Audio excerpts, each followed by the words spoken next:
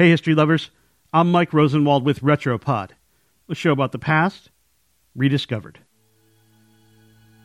Today, let's go to Iran, to Valentine's Day, 1979. These were tense times in the country. The powerful Shah, propped up by the Americans, had fled a month earlier. The long-exiled Ayatollah Ruhollah Khomeini was back. And at the U.S. Embassy, Kenneth Kraus, a 22-year-old Marine on a security tour, was returning from breakfast. In an interview, Kraus told me that there was a sense in the air that something was coming down. At 10:28 a.m., it did. Gunshots, fires, explosions. The embassy was under attack by militants. But this is not the siege the world remembers. The one that would lead to more than 50 Americans being held hostage for 444 days. That's right, 9 months before the world witnessed what would become known as the Iran hostage crisis, Kraus had experienced his own crisis firsthand.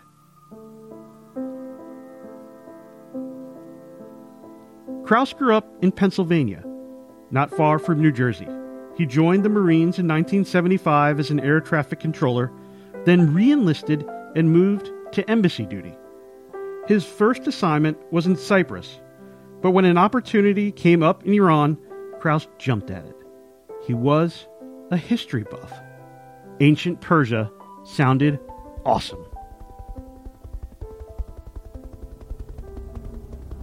Kraus arrived in a suit and tie. He was quickly ordered to change into a flak jacket. Someone handed him a helmet. This wasn't going to be an easy assignment. Kraus and the other dozen Marines on security were briefed on increasing threats from guerrillas and other radicals. And when the siege began, they were vastly outmanned and outgunned. Kraus and others tried to hold their positions in the embassy restaurant. When things got desperate, Kraus made an offer. He and the other Marines would surrender and turn over their equipment if the non-combatants were released. It worked. After the civilians got out, Kraus and the others collected their equipment, pistols, shotguns, radios, but instead of handing them over, they destroyed them. Kraus hid ammunition in pistachio ice cream. That did not please the radicals. Kraus was shot and woke up handcuffed to a hospital bed. Then he was taken to prison and tortured.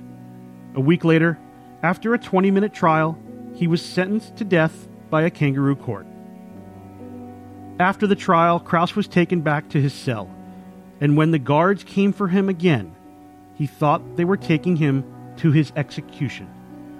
But instead, he wound up in a room with the Red Cross. There was a window, the first time he had seen light in days. And then an embassy official appeared in front of him, like a mirage, telling him a deal had been made for his release. The young Marine broke down crying. Today, Kraus is in his 60s and a retired police detective in Roswell, Georgia. He swears like a sailor, and he told me stories from his 8 brutal days in captivity with equal parts sadness and gallows humor. But he's not without scars from the ordeal. When Kraus returned home to the United States in 1979, he got a hero's welcome. His family greeted him at the airport, his sisters and mother embracing him. He lifted his mother up, squeezing her even as all the hugging shot pain through his body. He said, "It was the best pain I could ever hope for in my life." I'm Mike Rosenwald.